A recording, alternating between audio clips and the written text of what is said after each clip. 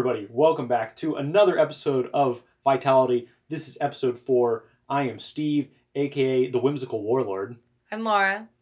All right, let's get started. I always wonder whenever we start this, am I going to say the same thing that I said last time? I want to have continuity. You have. Yeah, okay, good. I'm just afraid of messing something up. Yeah. I know that our viewers, many people have told me, Steve, I love how continuous you are on this show.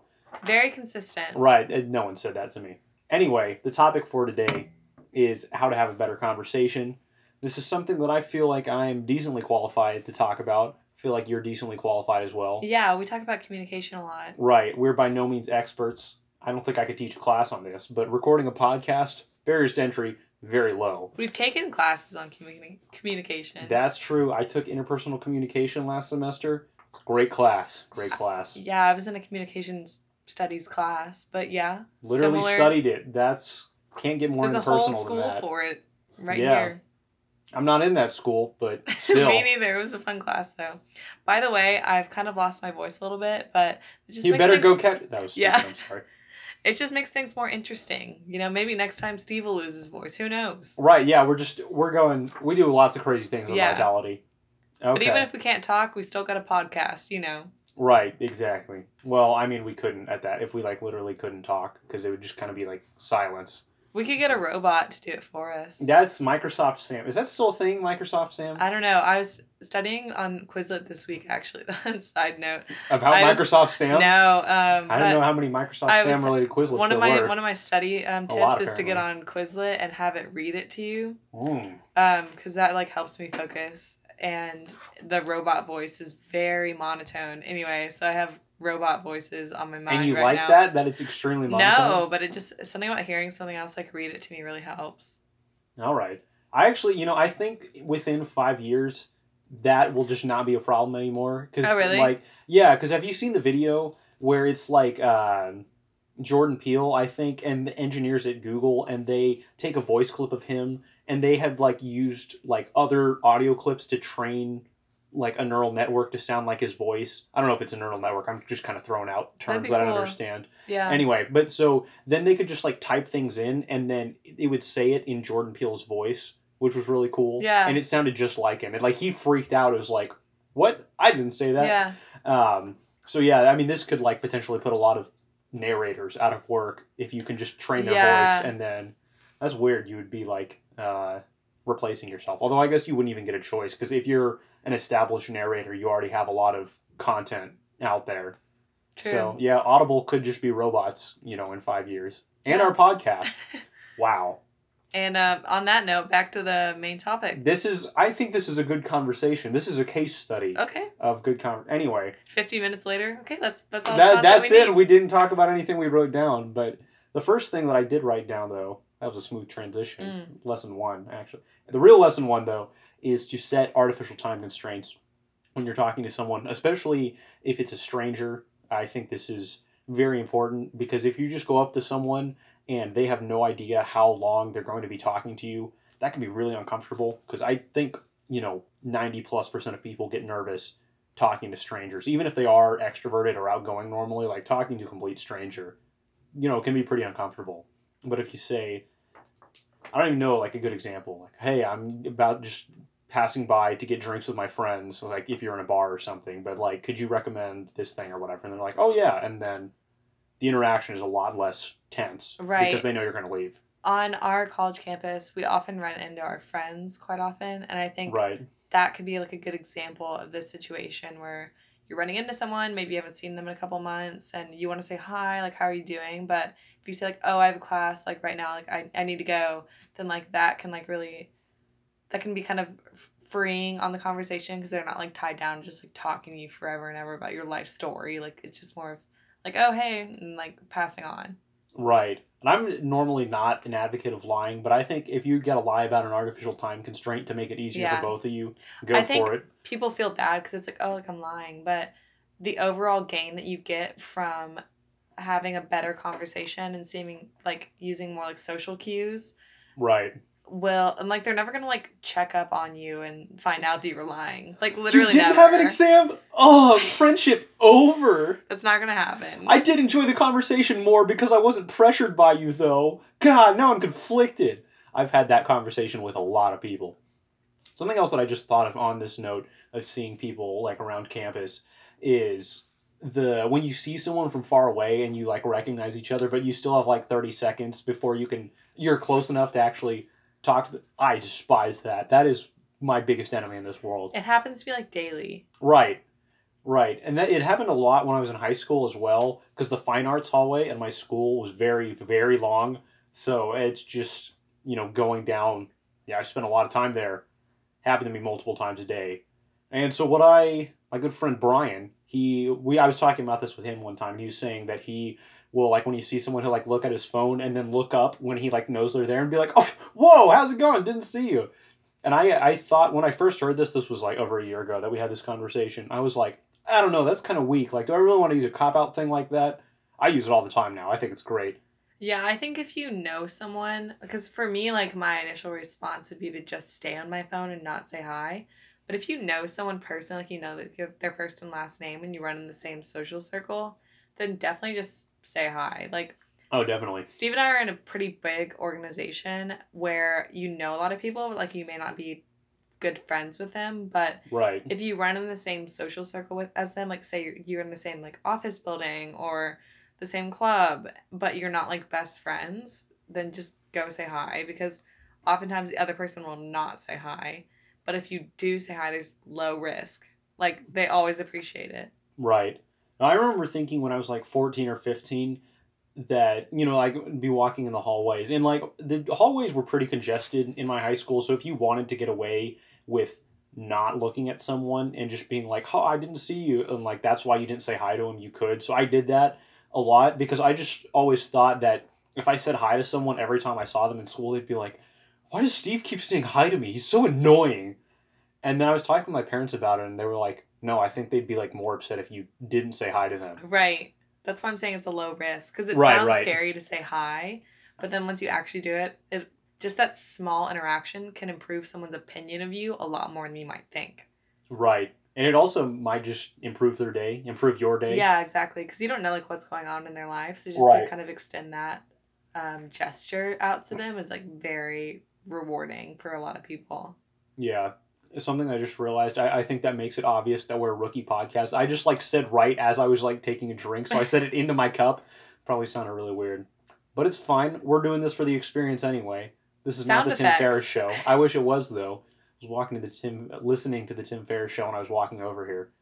Maybe someday we'll be able to record in a studio. Wink, if anybody wants to sponsor us and give us a studio that we can use. Tim Ferriss, if you want to let us use your studio. I wouldn't say no. I would say yes, actually. I don't know why I was indirect about it like that. Yeah, we just don't want to pay for it, so... Right, exactly. Yeah, I really don't want to put that much work into any of this. But Tim Ferriss, if you're listening, he probably is. Like, he knows a good podcast when he sees one. Yeah, and he knows that he can just let us in. Right, yeah. I mean, I think he listens to all the projects his fans create. So. Yes. All right. With that, I think we can segue on to my second point that I've written down, which is rate of speech, vocal tonality, generally just how to sound more pleasant when you are speaking. I feel like this is something over the past 5 years or so I've gotten a lot better about, and I guess you can check and see old videos of me to see if what I've said is true. But speaking with a slower rate of speech, which is not to say that you have to speak slowly, but just not rushing all the time, helps a lot. Speaking a little bit deeper helps too. And the advice that I have on that note, speaking with a deeper voice, there's actually... I don't know how popular a video this is. There's this Elliot Hulse video. Do you know who Elliot Hulse is? No, I don't. I see him referenced occasionally in the circles that I follow. I think his most popular video on his channel is like how to have a deeper voice, and he has this exercise where he's talking about he like bounces on his heels and goes like oh, and then that apparently like stretches out his vocal cords or whatever and makes his voice deeper. I don't think I ever tried it, or if I did, I tried it once and was like, this is too much work, and then stopped. But he was like, oh yeah, if you go and check my old YouTube videos, like my voice is much higher. So theoretically, it could work. And I saw another YouTuber that I do watch a lot recommend that technique. So maybe there's something to it. If you want to have a deeper voice, and you don't have any roommates, I guess you can try that one. That not what I'm recommending here, though. I always, growing up, I always thought that I had a pretty deep voice, and I got made fun of a lot for it being quite monotone. And I don't know, maybe you disagree I did too in middle school. Yeah, it was like Called the me mean the emotionless joke. man. Yeah. It was a mean joke back in the day. But I don't know, I think, once again, your thing is a testament to saying, having a deep voice, isn't necessarily a bad thing. And I think people might respect you more if you have a deeper voice as well. Because I think for women, especially, if you have a very, or implies power, I guess. Yeah, if you're a woman and you have a very, chirpy voice, it implies, more femininity. Is that too many ends? But, I think you're good. But if you have a deeper voice, it's more, manly. So it might not be, attractive to, listen to, but it's not as, people take you more seriously. Well, I mean, I feel like most narrators have deep voice. It's the Allstate guy or whatever. He was one of those, or not State Farm. One of the insurance companies where they have the guy who's like, "You're in good hands." That's Allstate, right? Yeah. That guy has a very pleasing voice. And the guys who do football, the speakers, like the commentators, yes. They have really great voices. I wonder if they talk like that in real life. They probably have a voice that they use for football. Right. I mean, I feel like I'm more conscious of my voice when I'm recording, so maybe. Do you feel like I sound different now than I do when I normally talk to you? Not really, but I know that my mom for sure has a voice that she uses whenever she's say she's ordering pizza or something. Right. She has a voice that she uses my to mom does sound. That too. Yeah. So I think that's interesting. Yeah, there was this episode of Everybody Hates Chris where they got, because it's set in the 80s, I think, where they got an answering machine, and his mom, Chris Rock's mom, was using a very affected voice when she was setting the answering machine message. So all of her friends were like, "Oh yeah, I called you, but you sounded like a white woman," which I thought was funny. It was just not something I had ever thought about before. But it was like, "Oh yeah, girl, you just she was so stilted or whatever, trying to make it sound pleasing to listen to, that all of her friends thought she was white." Interesting. Yeah. Anyway, so I didn't even get to my thing about oh yeah, I saw this Art of Manliness video talking about how to make your voice sound more pleasant, and it was saying how there's chest voice and head voice, things like that. It's normally singing terms, but your chest voice, you speak down like this, and your head voice, you talk up here and it sounds nasally. But it was saying the ideal place in your body to be speaking is behind your mouth and nose, the mask, I think is what it's called. And the way to figure out how to speak there more naturally is to go 1, 2, and then just count up. And I don't think the 1, 2 counting part of it is that important, but the forces you to speak in the mask. And then if you were able to do that consistently, that's your sweet spot. That is where the best voice for each person is. And you're not going to be able to make your voice super deep and sound like the great narrators and everything, but for you, that's the way to go. And maybe there are exceptions to that, but that's what I have found work for me. I enjoy it. The other things I have on vocal tonality are pausing. When you pause, try to remove and I feel like I've gotten pretty good at this. I have definitely heard myself say just in this episode. Oh, I'm so bad. Yeah. That wasn't a yeah as in yes you are, but I was just agreeing. Yeah. Anyway, but when you pause, just let there be silence.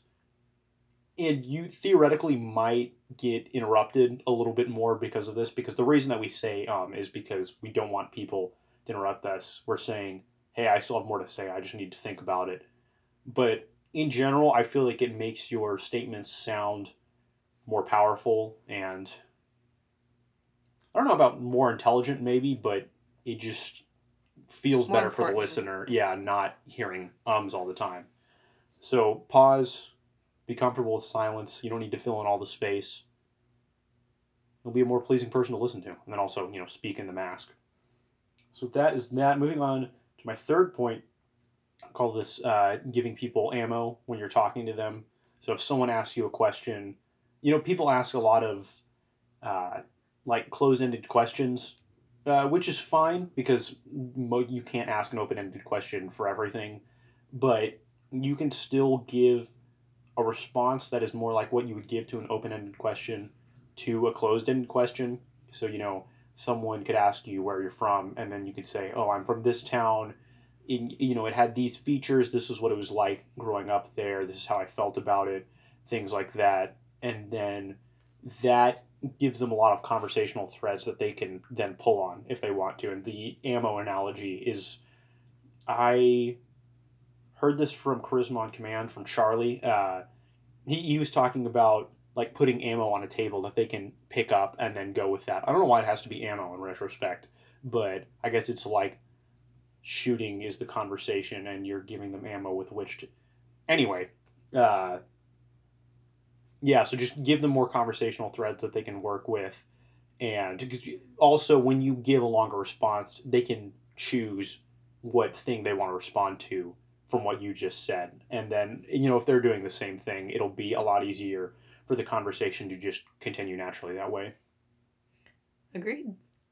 All right. The next thing that I have on my list is listening. I have a few subpoints here. First, I read this in the Charisma Myth by Olivia Fox Cabane, I believe it was, who wrote that. And I really liked this. She was talking about focus charisma. And that is about really just giving your full attention to the other person. And he was saying, when you're trying to talk to someone and embody that kind of charisma, don't interrupt them. Obviously, if you're giving them your full attention, interrupting them would be contradictory to that. But also, let them interrupt you if you're talking, and that can be really frustrating sometimes. But if you are really trying to be a good listener, that is a good way to go there. And that's not to say that you have to do that in every conversation, because I think, being the world's best listener is not merited by every conversation and every situation. But if that's what you want to go for, that is something that you should do. Next, I heard this. I mean, I guess I've heard it in multiple places, but I thought Brandon Stanton put it best. So he is the founder, creator of Humans of New York, the blog and Facebook page. And he was on the Tim Ferriss show, and this is where I heard him talk about this. He was saying when he was interviewing people, people would ask him, like, oh, how do you do these interviews? Like, do you have a list of questions? Do you do a lot of preparation or anything like that? And he was saying the way to do the interviews well is to be fully present in the conversation, because a person might be saying something and might be talking about your kids, and then you're thinking, okay, they're talking about their kids. When they finish speaking, I'm going to ask them more about that. But then they keep speaking, and then they talk about their own childhood, and you're like, oh, okay, I'm going to ask them about their childhood when they're done speaking. And then they talk about the school they went to, and like, okay, I'm going to ask them about the school, and then they talk about their career or whatever. And you just have to follow them through wherever they're going and be fully present and really listen to them. And then once they get to the end of what they're saying, then ask them about whatever it was near the end. And as opposed to just picking something that they said at the beginning, or just something that you wanted to talk about anyway, and holding on to that and thinking about it the entire time and not really listening to them, and then asking them about that thing from very early on, because that indicates that you were not doing a very good job listening. And at that point, you're really making it more about yourself than about them. Yeah, I've always struggled with being more present in conversations and not interrupting people. But I think I've always been told that I'm a good listener. And I think it's just about making the conversation about being very attentive to who you're talking to, and not making it like, oh, well, how can I make myself look better to this other person? But more about like, what can I learn from this person? And what are they trying to tell me right now? Right. And I would say a word of caution, while I do recommend all the things that I've said so far, like a common piece of advice that people give, like how to have a better conversation, is be interested in the other person, ask them about themselves. And where all of that advice originally comes from is from How to Win Friends and Influence People by Dale Carnegie. It came out like 80 years ago at this point. Is that, yeah, my math's right. 1930s, I think. Yeah, I think it was 1936. You can check me on that if you'd like. But his big thing in the introduction of the book is, I made way more friends in 2 months by being interested in people than I did in 2 years by trying to be really interesting. And there's also a famous quote from some woman who had met Benjamin Disraeli and somebody else. They were like both prime ministers of Great Britain, and she was saying, I talked to one of the guys, I think it was not Disraeli, and by the end of the conversation, I thought he was the smartest person in the room, or the smartest person in the world. And then I talked to Disraeli, and then by the end of that conversation, I thought I was. And just the point being, Benjamin Disraeli was a really good listener and very good at making her feel special and feel intelligent, which I do really like that story, and I like Dale Carnegie's thing as well.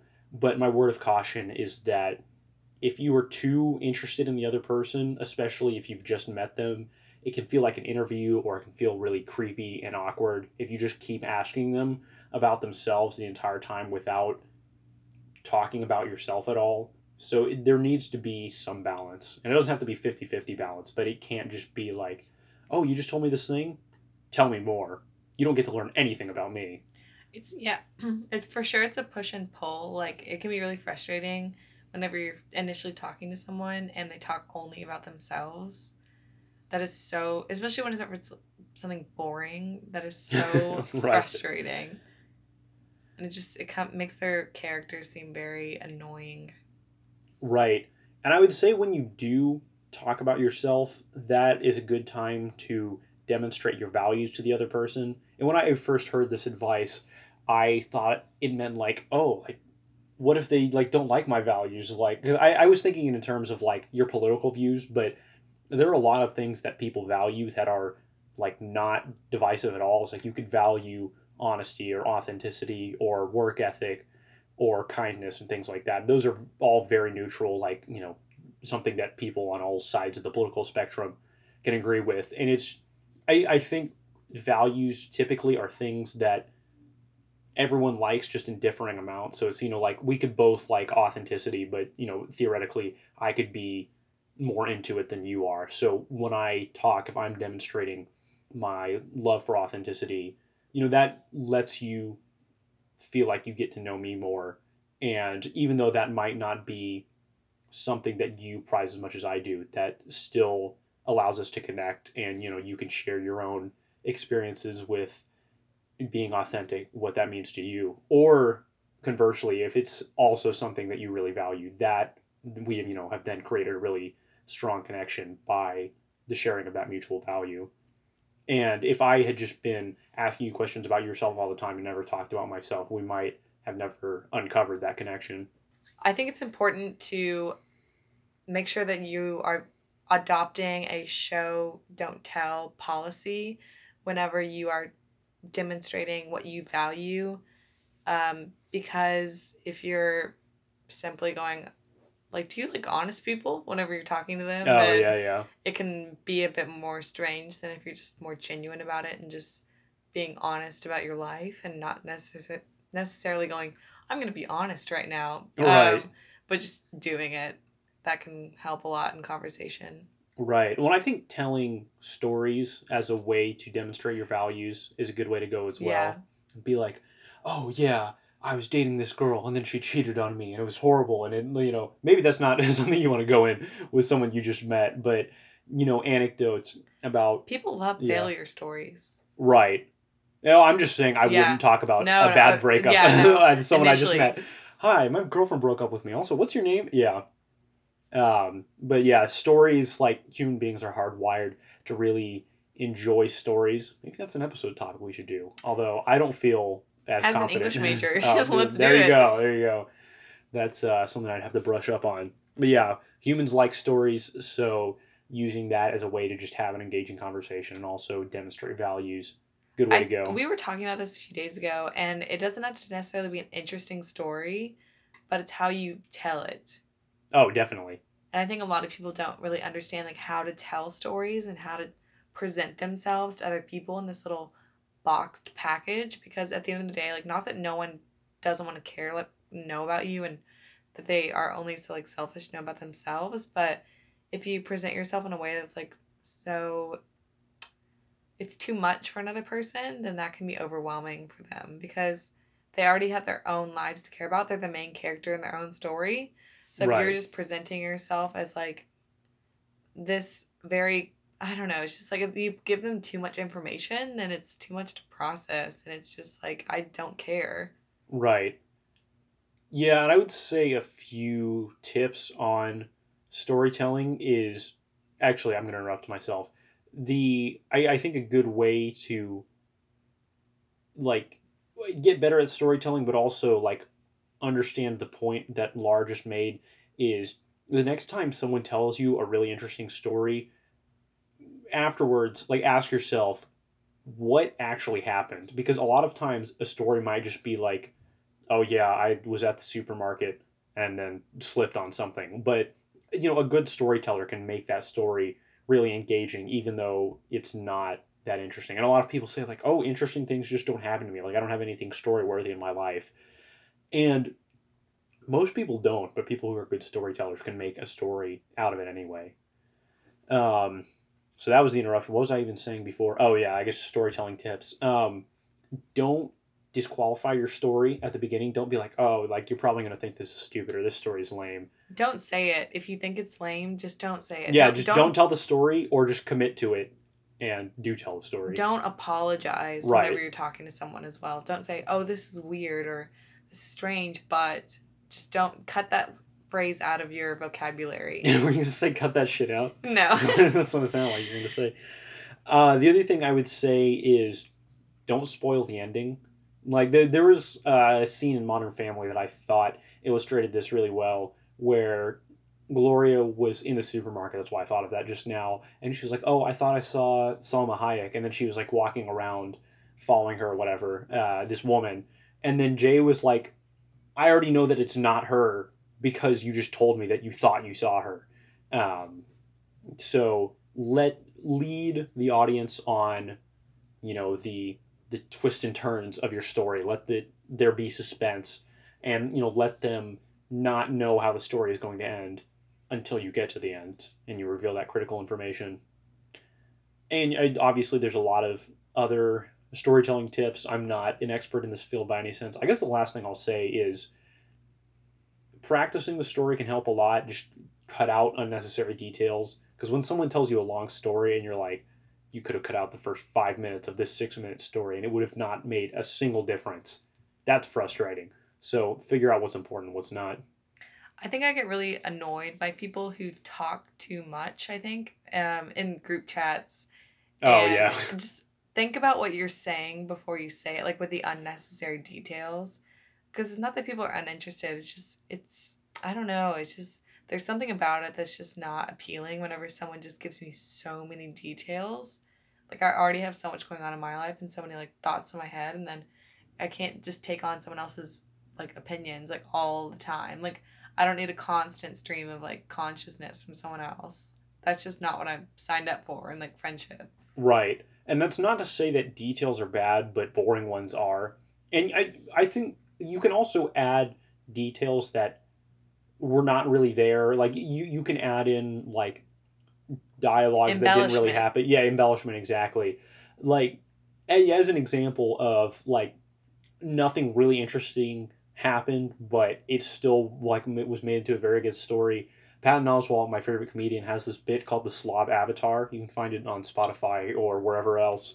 It's off of his album Finest Hour. But he was in a food court at a mall, and he noticed that it was like really clean, but then he saw this monstrously fat guy, and he just watched him eat for a second, and it was really gross. Like that is the entire story, but he just adds all of these absurd comparisons, talking about like the guy's knees were powder and how he like ripped the hamburger that he was eating into three things and shoved it in his mouth at once. And it's like, and his neck has got to be sending like, any pain signals he can to try and get this guy to stop. And his brain's like, okay, try shark attack, literally anything, just get him to stop shoving this much food in his mouth at once.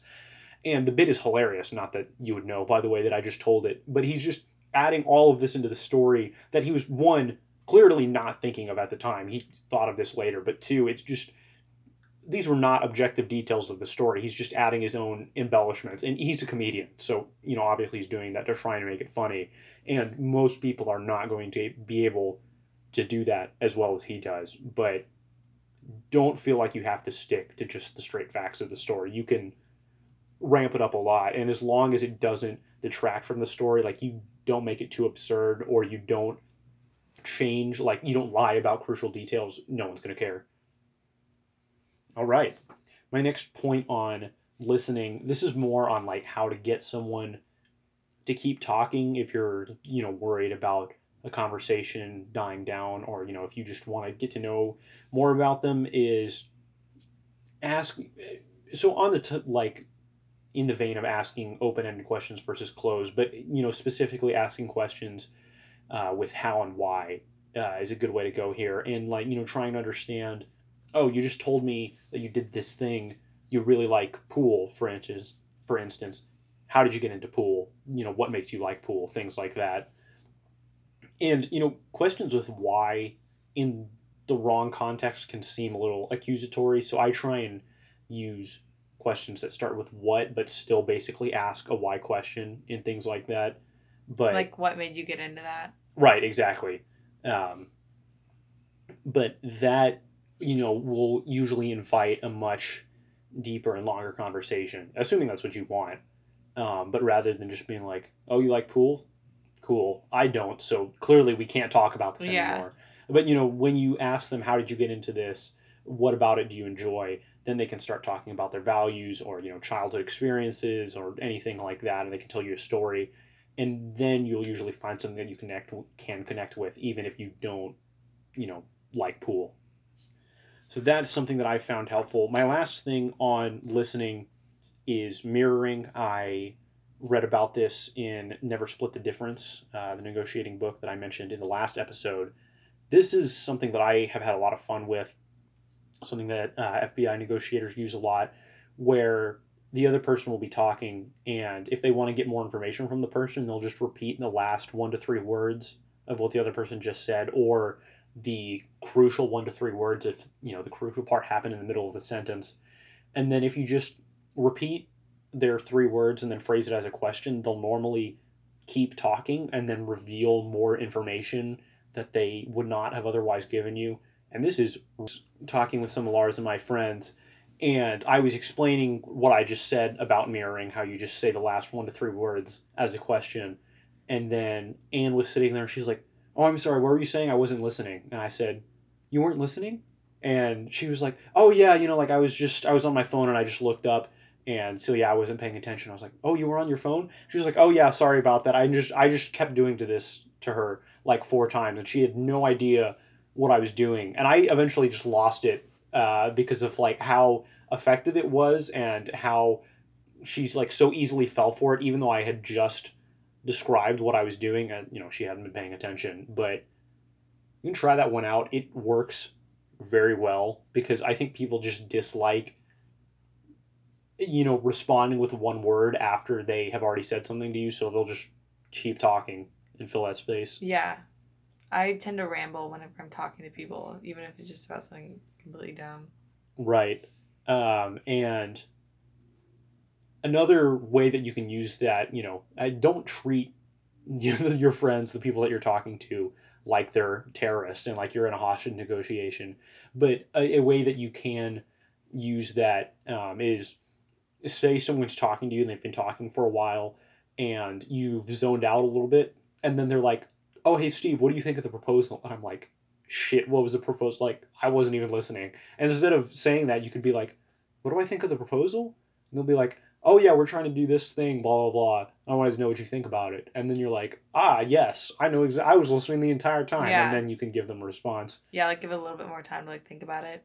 Right, exactly. And then also you can hopefully get them to repeat crucial information that you need to give an intelligent response. Yeah. I've not tried that application of mirroring yet, but the thought excites me.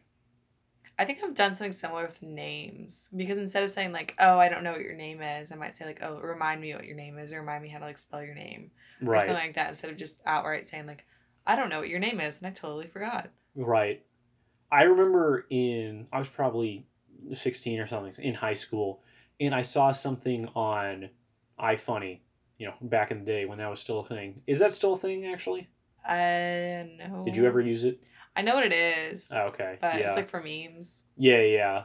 No, I mentioned to my roommates one time that I used iFunny in high school, and they completely trashed me because my roommates are much bigger memers than I am, and iFunny definitely has noob memes in retrospect.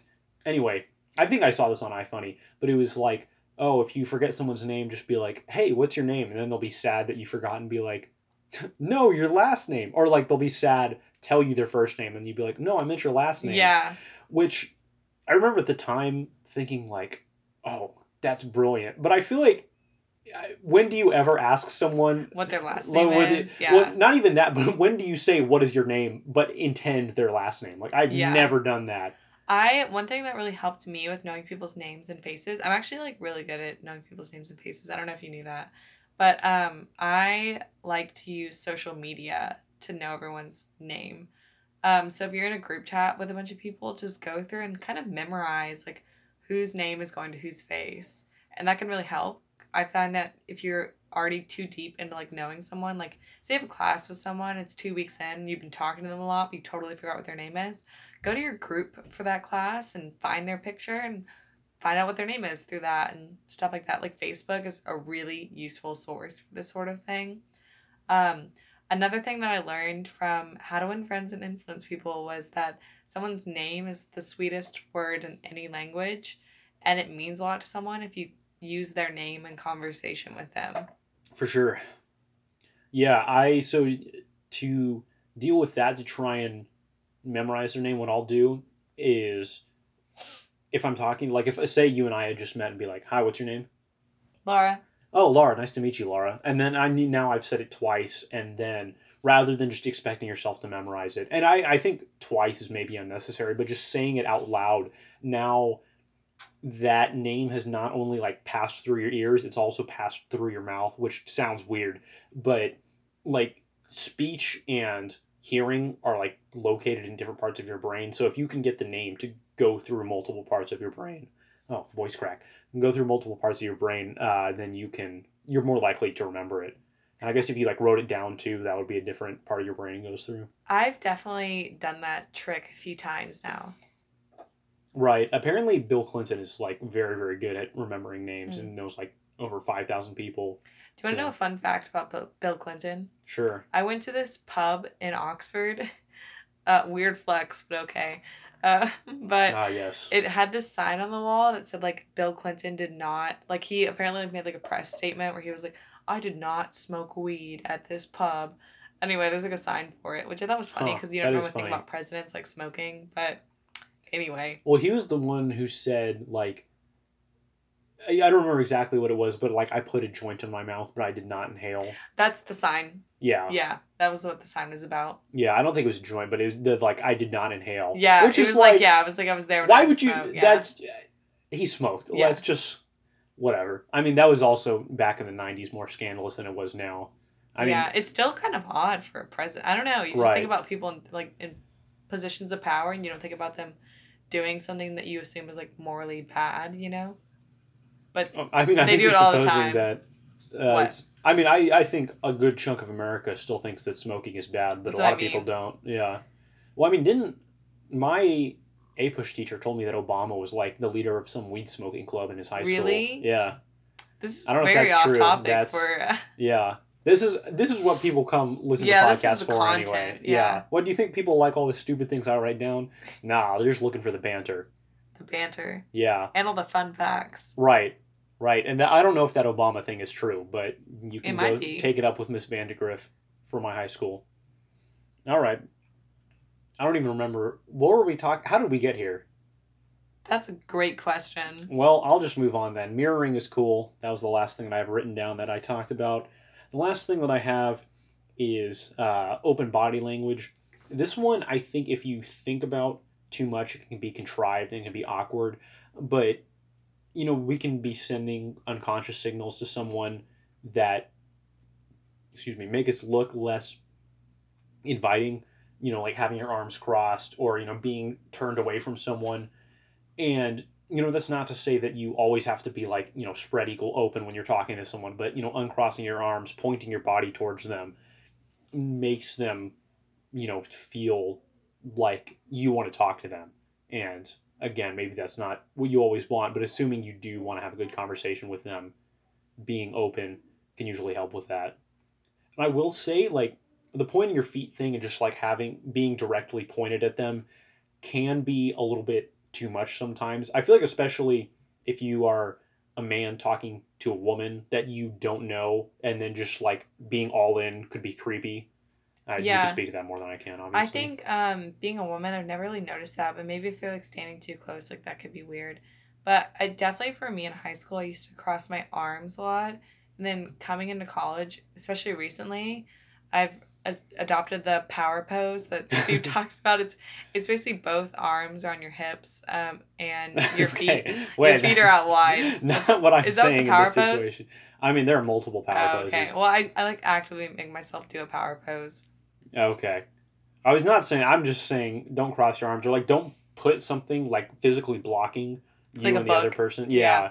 Because that just makes yourself seem closed off. And again, not the end of the world, but if you want to seem more inviting, that's something that you can help. And I'll say where I got the like don't like stand too close and like point directly at someone like a woman that you don't know is I was watching the Tim Ferriss Experiment, a different show from the Tim Ferriss show, where the episode was called The Dating Game, and he was trying these various strategies to get a girlfriend, because he's Tim Ferriss and has to experiment with everything. And one of his strategies was to learn pickup from Neil Strauss. Neil Strauss is an author who wrote The Game, which like made the pickup artist movement mainstream. And I would say in general, a lot of pickup artists are scumbags, but Neil Strauss seems to be a good guy from what I've seen and read from him. So I just when I say that, I want to be clear that I'm not advocating, on behalf of pickup artists at all, because I think a lot of them are, sleazy people. But in that episode of the Tim Ferriss Experiment, Neil was telling Tim, like, oh, when you approach a woman, you need to be like leaned back or whatever and have your like chest a little bit away from them, which I think is just like, you don't want to be like imposing yourself on them. And maybe someone would hear that and think that's stupid. I have never tried that or experimented with it at all, but I think Neil Strauss does know what he's doing, so I am willing to defer to his authority on that you don't want to be like too forward right away when you're talking to someone you don't know. I think what I notice most whenever I'm talking to someone is their posture. Right. So if you think that you might have bad posture, just simply look at yourself in the mirror, like what Steve's doing right now, and think about how you're presenting yourself to others, and just keep shoving your shoulders back and just actively thinking about how you're standing. But at the same time, don't think too much about it, because I think that can come across as being kind of awkward. It's interesting how your body positions can make you seem more awkward and more confident, but just let loose a little bit and have fun with it, because I think the people who are more closed off and like very conscious of how they're standing can come across as more like people that you don't want to associate with, because they're just so like uptight. Right. And I would say on the posture thing, I think I brought this up in the first episode, 8 Steps to a Pain-Free Back. You probably do have bad posture and you just don't know it, like most people in Western countries do. I thought the book was great, but it can be a bit dry. Mixed reviews, yeah. Yeah. It's a good topic. It's just hard to get through. Indeed. But if, you probably have bad posture, so that is a thing to be aware of. And there is the solution if you want to improve your posture. Because I found that just pushing my shoulders back to be not effective, at least for me personally. I think for me, one thing that really helped was doing yoga if you're a woman. Men can do yoga too. I mean, they can do yoga too. It's just like it's more popular for women. But because that contorts your body in such strange like almost like unnatural positions. Like they feel great whenever you're in them, but they're just like stretches.